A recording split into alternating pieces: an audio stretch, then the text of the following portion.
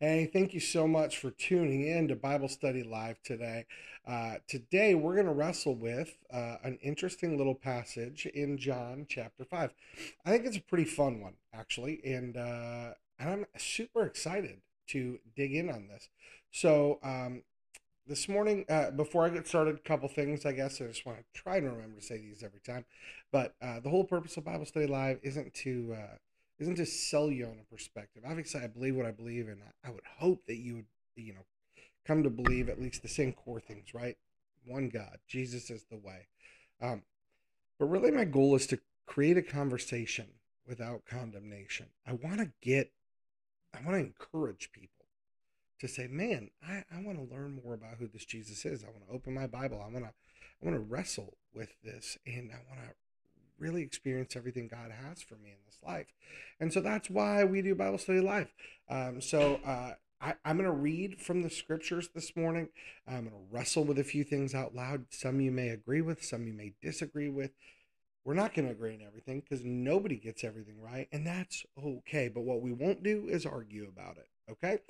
But what we can do is have a great dialogue about it. So if you've got questions, if you say, hey, you know what? This thing that you're talking about, I don't know. I don't know if I align with that. I got a question about that. How could that be when this is this? Uh, Throw it out there. Drop it in the comments. Ask the questions. Let's wrestle with it together. I think the scriptures talk about it, and iron sharpens iron. So I think pushing back and wrestling with stuff is a good thing. So feel free to do that. But without further ado, oh, also, hey, drop a comment. Tell me where you're watching from. It'd be cool to know who's watching and where from. But without further ado, let's look at John chapter 5, which I think, like I said, I put in the comment. John chapter 6, I think I typoed it. Anyways, here we go. Let's read through this. We're going to read through John chapter 5, verses 1 through 14.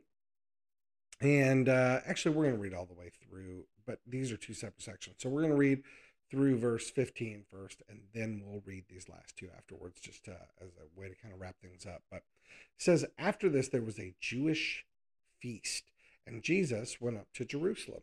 Now there was a man in Jerusalem by the sheep gate, a pool called Bethzatha. Let's just look at this really quick in Aramaic. Some say Bethzatha, others say Bethsaida. Okay, just talking about the linguistics of it all. In Aramaic, which has 5 covered walkways. A great number of sick, blind, lame, and paralyzed people were lying in these walkways. Now, a man was there who had been disabled for 38 years. I want to read the footnote on this because I always find this fascinating. Who had 38 years in his disability. When Jesus saw him lying there, and when he realized that the man had been disabled a long time already, what did he realize? Or when he knew is the other word. Okay. That the man had been disabled for a long time already, he said to him, do you want to become well? The sick man answered him, sir, I have no one to put me in the pool when the water is stirred up. When I'm trying to get into the water, someone else goes down there before me. Jesus said, stand up, pick up your mat, and walk. Immediately the man was healed, and he picked up his mat and started walking. Now that day was a Sabbath. Let's wrestle with this for a second, okay? I want to talk about a couple things here, okay? So there's this Jewish feast. Jesus is in Jerusalem, and there's this pool, Bethsaida, however people want to say it. It's got these walkways, and it says there's a number of people. So there's a whole bunch of people there. But for whatever reason, Jesus had an encounter with this guy, right? Like there was a reason that this guy and Jesus had this encounter. Now let's look at the encounter though, because there's something pretty amazing that stands out to me here that I wanna look at. It says there's a man who had been disabled for 38 years, and when Jesus saw him laying there and knew that the man had been disabled for a long time, he said, "Do you want to become well?"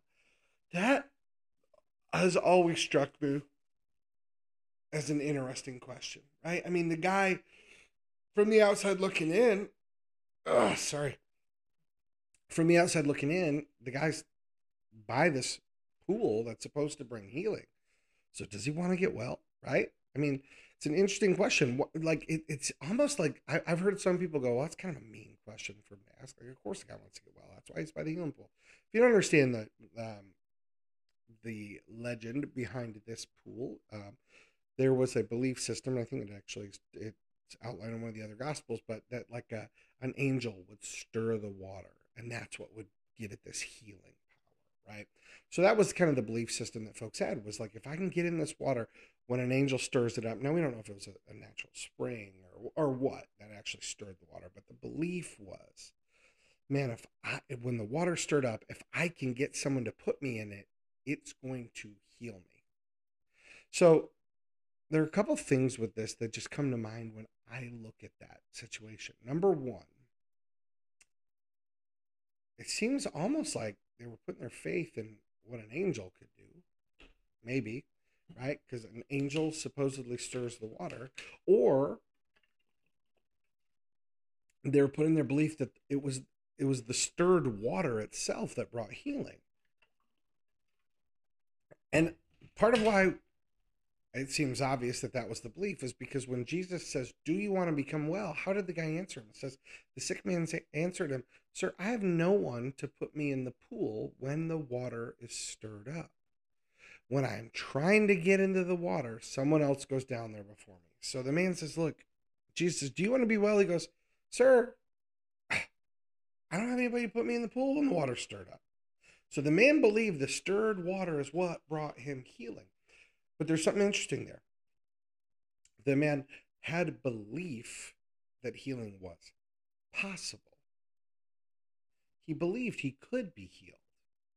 But it seems to me that he was putting his belief in the wrong thing. Like when I read this, I'm like, well, the man doesn't say, I try and get in the water because that's how I know God works. And God put, shows favor to those who get in the water. It was interesting. The man just goes, Jesus, like, "Do you want to be well?" And the guy goes, "I don't have anybody put me in the water when it's stirred up." It seems like Jesus is trying to get the guy to believe, look, it's not the water that makes you well, it's God. Have faith that God can bring you healing. Like it's interesting because when he asks the guy, "Do you want to become well?" Like that's a very interesting question to me. And sometimes I even have to ask that to myself, like when I'm trying to, and I mean when I talk about wellness, I'm talking about physical wellness. I'm talking about emotional and spiritual. If you got a temptation that continues to just plague you, or a physical ailment, like I have a umbilical hernia. It's annoying, that I just pray for healing on. But it's interesting because it's like, do you want to become well? I think this man for 38 years he's become accustomed to being disabled. He's become being sick, being broken. It almost seems like by now it's become part of his identity. Like he's decided, I am a paralyzed man. I am a sick man. I am an unhealable man, right? Well, an unhealed man. Now, he seems to believe that healing is possible, but it's like, I just want to pause and say, like, how many of us have, instead of believing that God could bring us healing, how many of us, petting my big old Great Dane puppy over here, how many of us say, this is the cross I have to bear? Like, I have this affliction. I have this bad back. I have this bad knee. I have this hernia. I have this addiction. And it's my cross to bear. I just have to fight through it daily. And sometimes I feel like we have identified ourselves as that. Like, I have people that I know and love who are like, I've got mental health issues. I'm depressed. I'm just, my brain's just broken. And I'm not saying that those aren't real issues that real people face. I'm not saying that it's not. I think those are very real things. Depression, mental illness are very real. And sometimes when I hear Christians say it, though, when I hear people that claim to believe in God say those things, part of me says, man, who's praying for you? Are you praying for you? Do you believe God could take it away? Now, just believing that he can doesn't always mean he will. I want to be clear about that. As we read this story, I just think it's interesting that Jesus' question to the guy wasn't, hey, do you believe that God can make you well? He said, do you want to become well? See, in America, anyway, we've gotten to this point where we're like, if someone's sick, they're brave. And it's like, man, anybody who's sick, my logical thought is most of them would want to be well, right? Like if you're sick, if you have an illness or a struggle in your life, common sense would say you want to be well. But America's turned into a society where if you're hurting and you're a victim, rather than helping you heal, there's something to celebrate in your pain. Let's celebrate your victimhood. And I don't think God ever wanted you to stay that way. If that were the case, why wouldn't he have left the Hebrew people in Egypt and said, hey, celebrate the fact that you're a slave and you should just, hey, high five, everybody, living our worst life. But he doesn't always bring healing to people. You look at people like Mephibosheth, who, ended up getting jacked up from someone trying to rescue him and I think tripping and falling down some stairs. We see Paul, who talks about an affliction he had. Like God can, but God doesn't always bring healing, and I don't always understand why, to be honest.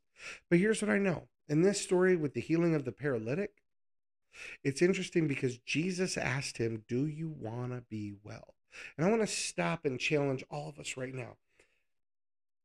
Can you think of a time in your life where you're like, man, I've got this thing going on, and it's like, oh, the doctors can't figure it out, or oh, they're trying, hopefully one day, but this is my cross I have to bear. Have you stopped and genuinely been like, God, I want to be well, and I know you can do it? This conversation with Jesus and the guy, the paralytic at the pool of Bethsaida. Jesus says, do you want to become well? But that's not the end of what's interesting in this to me this morning. The way the guy responds is interesting too. He says, sir, I've got no one to put me in the water, in the pool when the water's stirred up. I'm trying to get in, but somebody always gets there before me. So Jesus says, do you want to be well? And instead of saying, yeah, right? That's a yes or no deal. Do you want to be well? Yep. Okay, then get up, walk. But instead, do you want to be well? I don't have anybody put me in the water. You know what's interesting? He could have said to Jesus, hey, yeah, can you put me in the water? Like, even if he truly believed the water would have healed him, then when Jesus said, hey, do you want to be well? Why didn't he go, yes, can you put me in the water? You look like a strapping young lad. Can you toss me in the pool? But he didn't say that, did he?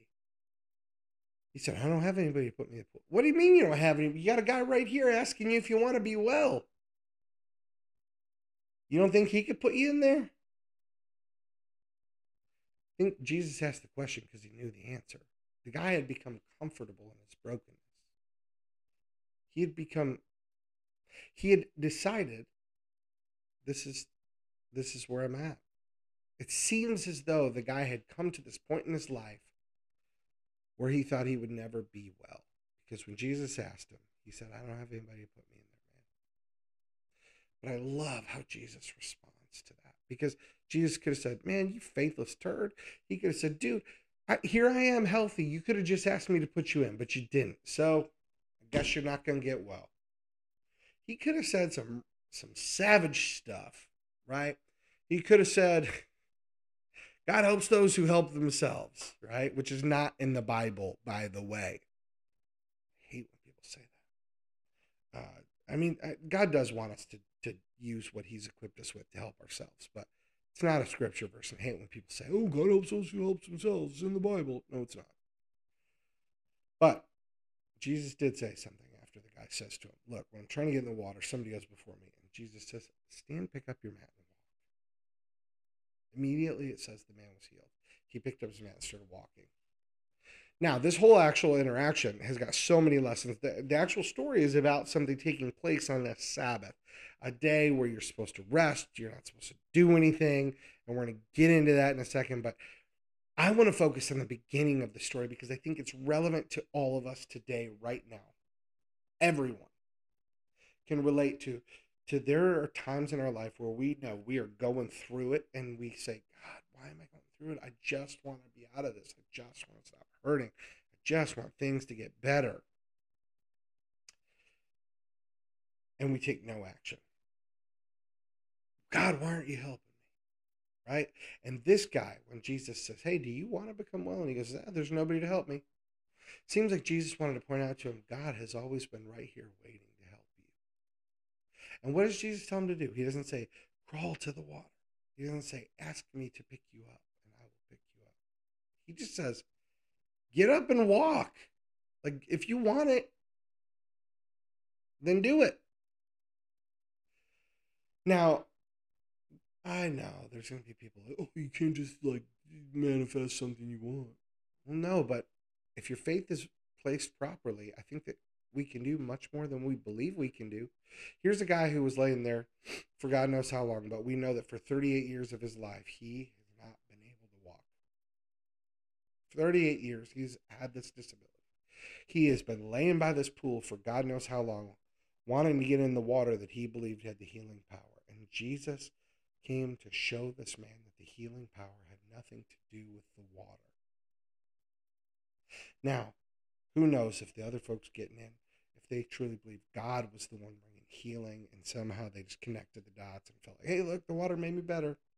Who knows how many of them it was all up here? Who knows?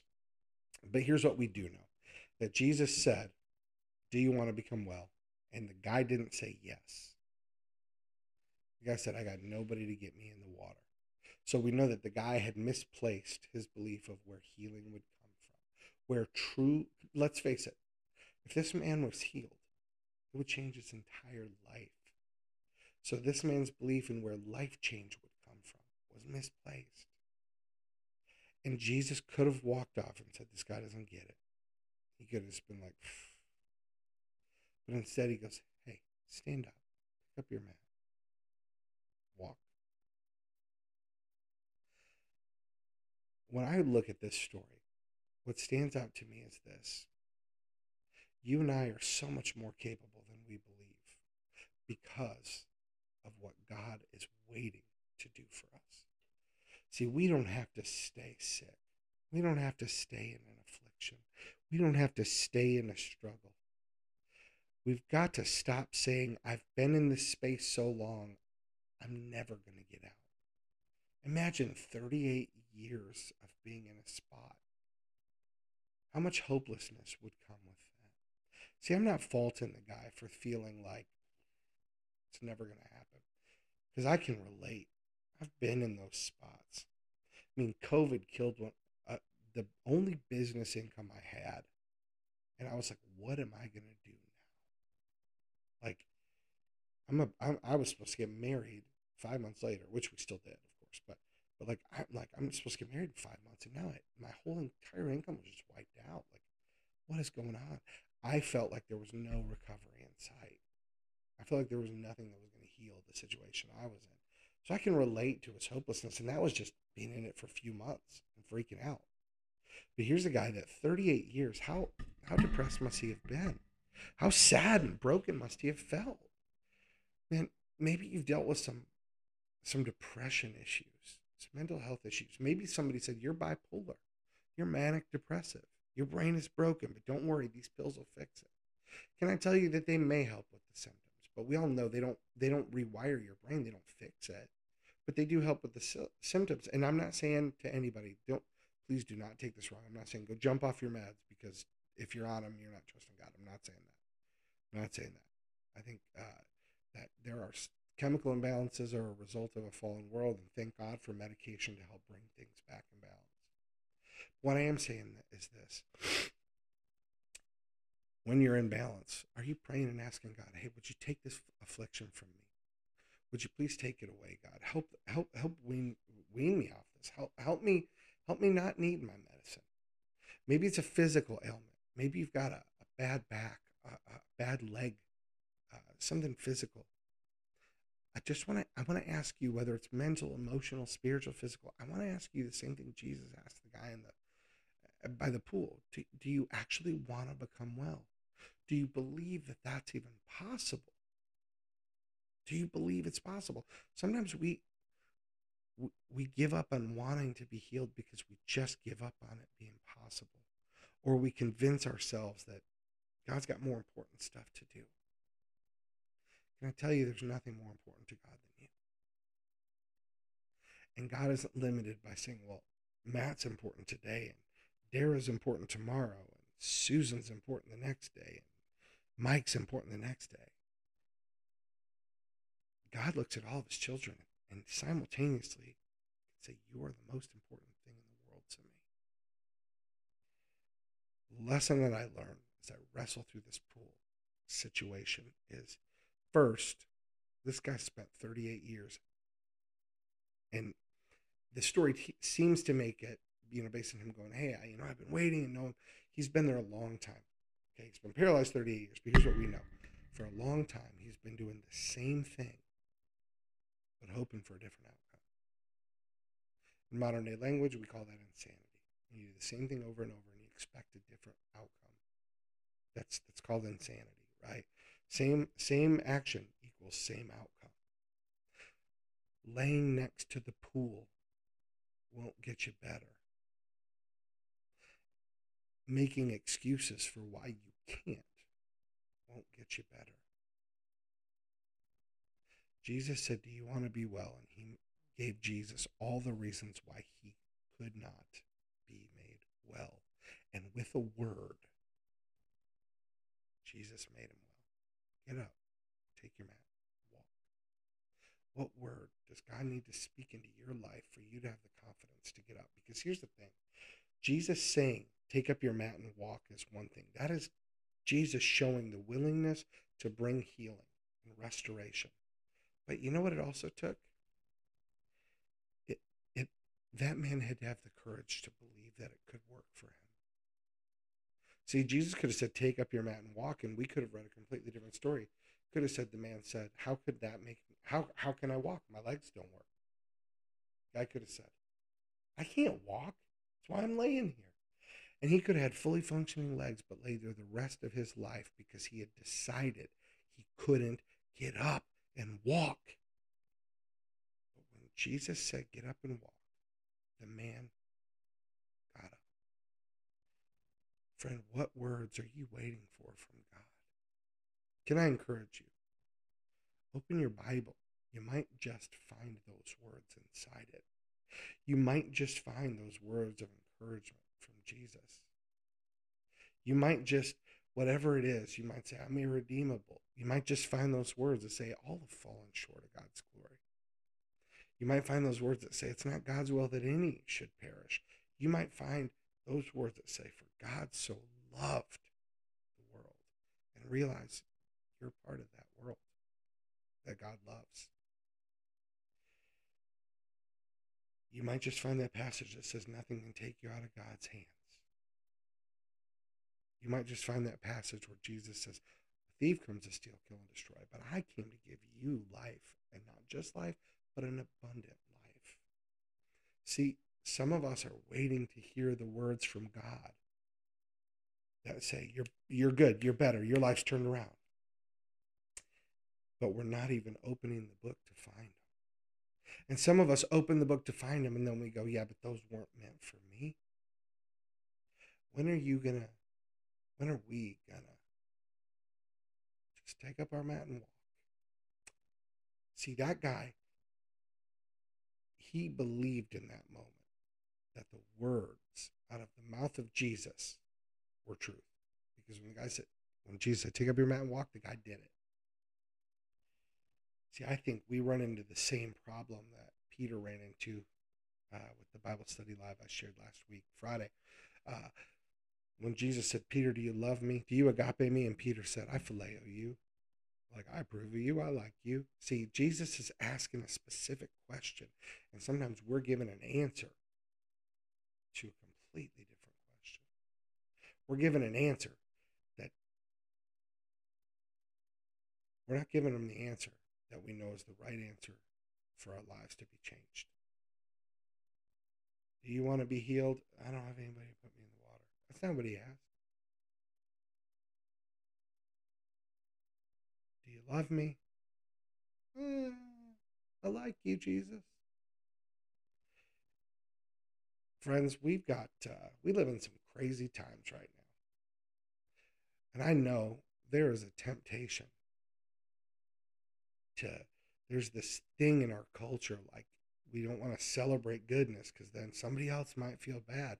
But have you ever thought that maybe when we trust that God could do good things in our life, it could be an encouragement and an inspiration for somebody else to say, look at this great thing God did for me.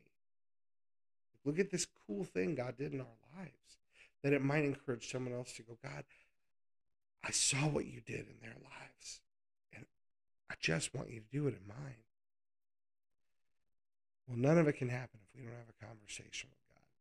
What happened in this moment with this man by the pool began with a conversation. Jesus initiated the conversation with him.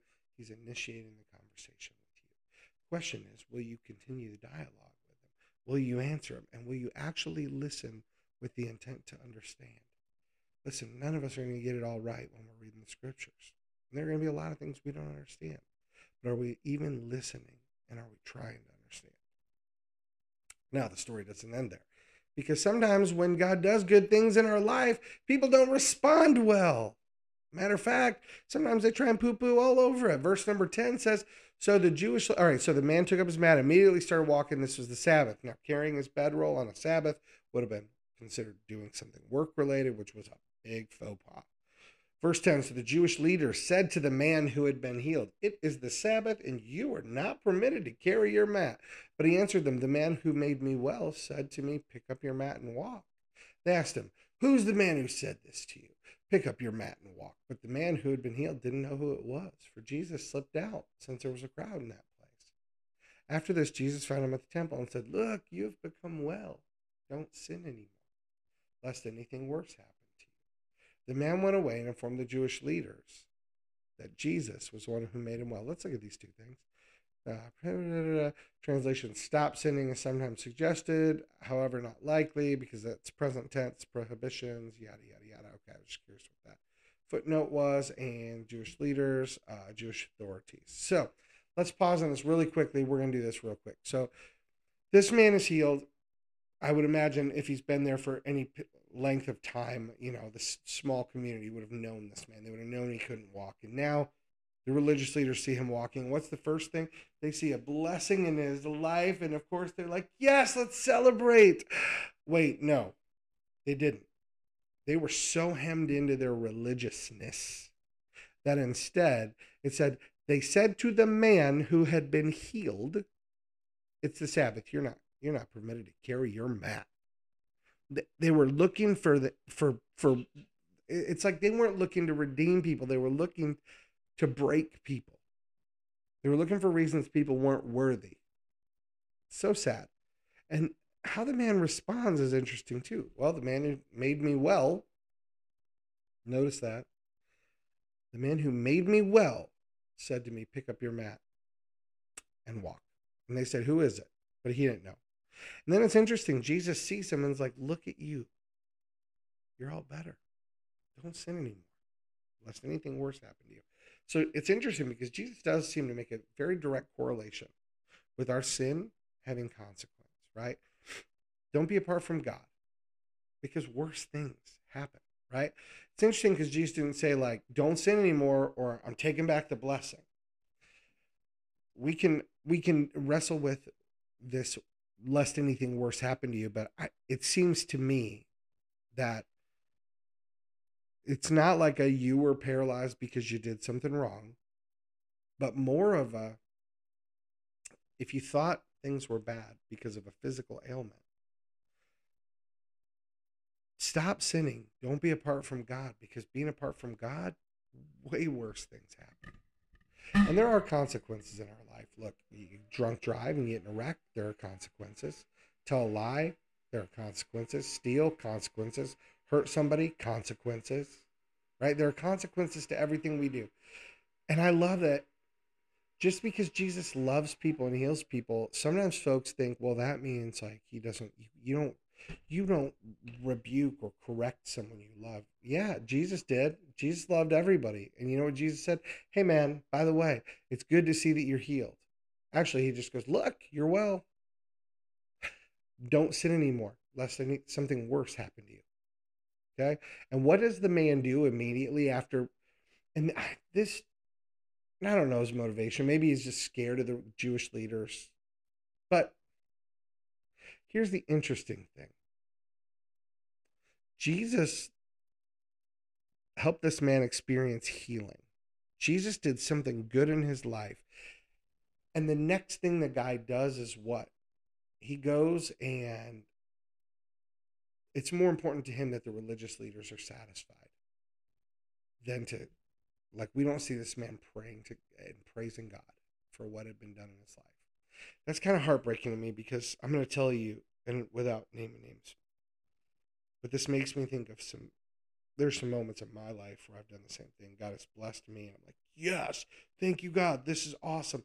And then I go right back to living my life.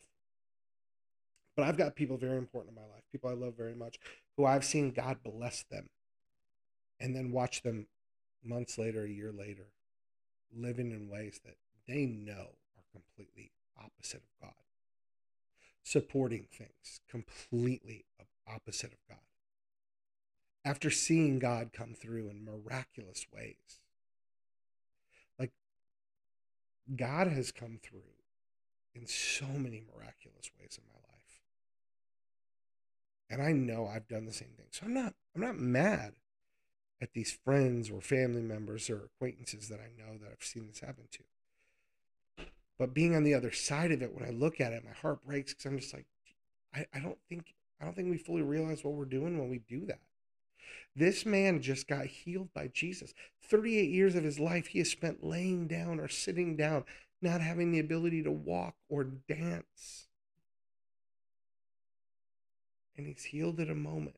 And he uses his legs to go tell on the man who told him, you're healed. Pick up your mat. He used the gift given to him by God to bring condemnation to somebody else. That to me is heartbreaking. How many beautiful things has God done for us in our lives that we then don't use to bring more beauty to the world? Now, it's interesting because this guy's action had a consequence. And not all consequences happen to us, by the way. Hence, sin hurting generation to generation. Verse 16. Now, because Jesus was doing these things on the Sabbath. What is these things? Let's see what it says for these things. I'll share my screen with this. Plural of these seems to indicate Jesus healed on the Sabbath more than once. We see in the Synoptic Gospels this. Okay. Now, because Jesus was doing these things in the Sabbath, the Jewish leaders began persecuting him. So he told them, my Father is working until now, and I too am working. And other translations and other things say basically like, um, this just talks about Jesus' response to the religious authorities breaking the Sabbath, calling God his own Father. This ticked them all off. Other gospels and other translations, paraphrases say like, God works right through the Sabbath, and so do I. My Father, God, he doesn't stop working just because it's the Sabbath, and I don't stop working either. So anyway, so he told them, my Father's working until now, and I too am working. For this reason, the Jewish leaders were trying even harder to kill him because not only was he breaking Sabbath, but he was also calling God his own Father, thus making himself equal with God. All right, let's land this plane. Let's bring it home. A couple lessons that I'm taking away from this story. One, that when God is asking us a question, let's listen with the intent to understand and let's answer. See, there is a depth to Jesus' question, do you want to be made well? The depth of that question that we get to learn from is this, that sometimes we need to recognize that we are living in a hurt we don't have to live in, and all we have to do is make the choice to get out of it. I have the honor and privilege of being part of the jail ministry here in White County, and it is such a blessing to go in and pray with these dudes, pray over these dudes, but also to be able to chat with them like briefly after each little service on Wednesdays mornings. And and last week, this was an important thing. I was talking with the guys. And I'm like, there are all these 12-step programs and Celebrate Recovery, and all of them have one thing in common, right? Aside from the fact the goal is to like help get you better to some extent, right? But there's one problem I always have with 12-step programs. Hi, I'm Matt. I'm an alcoholic. Man, what if you did all 12 steps, but you're still identifying as this thing that you don't want to be? No, you're not that anymore. And even Celebrate Recovery, I've got friends in Celebrate Recovery, and God bless that program, man. I'm so grateful that there's healing being brought to people. But there's one problem I have with it. It's like, it's not finding healing in God, it's finding partial healing in a program. It's not finding total restoration. Why? Because every time people come to Celebrate Recovery, they're supposed to come with like, okay, now what's your new broken thing? What's your new problem? And it's like, man, I don't understand how that fits with a life of abundance and a God who restores and redeems. See, eventually, and I think this is the first thing I learned from this today, is eventually we have to realize that God comes to us going, hey, do you actually want to be healed? And that could be in every aspect of our life. Do you want a restored and redeemed life? Are you walking in a sinful path? You struggling with alcohol addiction? You sleeping around with a whole bunch of different women or men, right? How many of us can relate to these things in a time in our life, a season in our life when we made bad choices, where we were wasted all the time? We were promiscuous, just all these things that lead to guilt and shame. And God has been saying to us from the beginning, do you want to walk? Do you? Do you want to be healed? Do you want to be healed? Or are you happy living in the shameful brokenness of your life? That's the first thing I think we have to look in the mirror and say, do I actually want a changed life? I think if we're honest, sometimes the answer is no. We're like, no, I'm not ready yet. I don't want my life changed.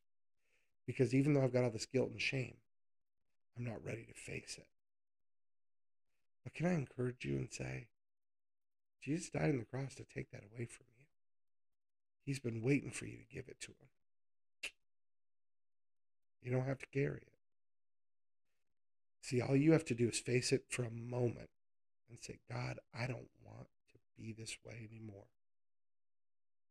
I want to walk with you. I'm ready to get up. I'm ready to get up off this dirty floor. I'm ready to get up off of this broken life. I'm ready to get up off this brokenness I'm feeling. I'm ready to get up off this shame. I'm ready to get up off this regret. I'm ready to dust it all off of me, and I'm ready to walk. See, first we've got to ask, do I want to be healed of the life that I've been living? Sometimes we've been in a life so long, we don't even think we need healing. Sometimes we've been living in a sinful situation so long, it's become normal. We don't think there's anything wrong with it. But the reason that we don't recognize it is probably because we're not really in God's word. I love you. I want to encourage you. Get in the word. Get in the word. I love Joel Osteen starts his stuff with this, and I'm going to end with this. He always says, "This is my Bible. I am who it says I am. I can do what it says I can do." There's more, but that's the part I want to leave you with. This is your Bible. You are who it says you are. You can do what it says you can do. God wants to bring you a renewed and restored life so that you will never be the same. In Jesus' name. God bless you. Love that. God bless you.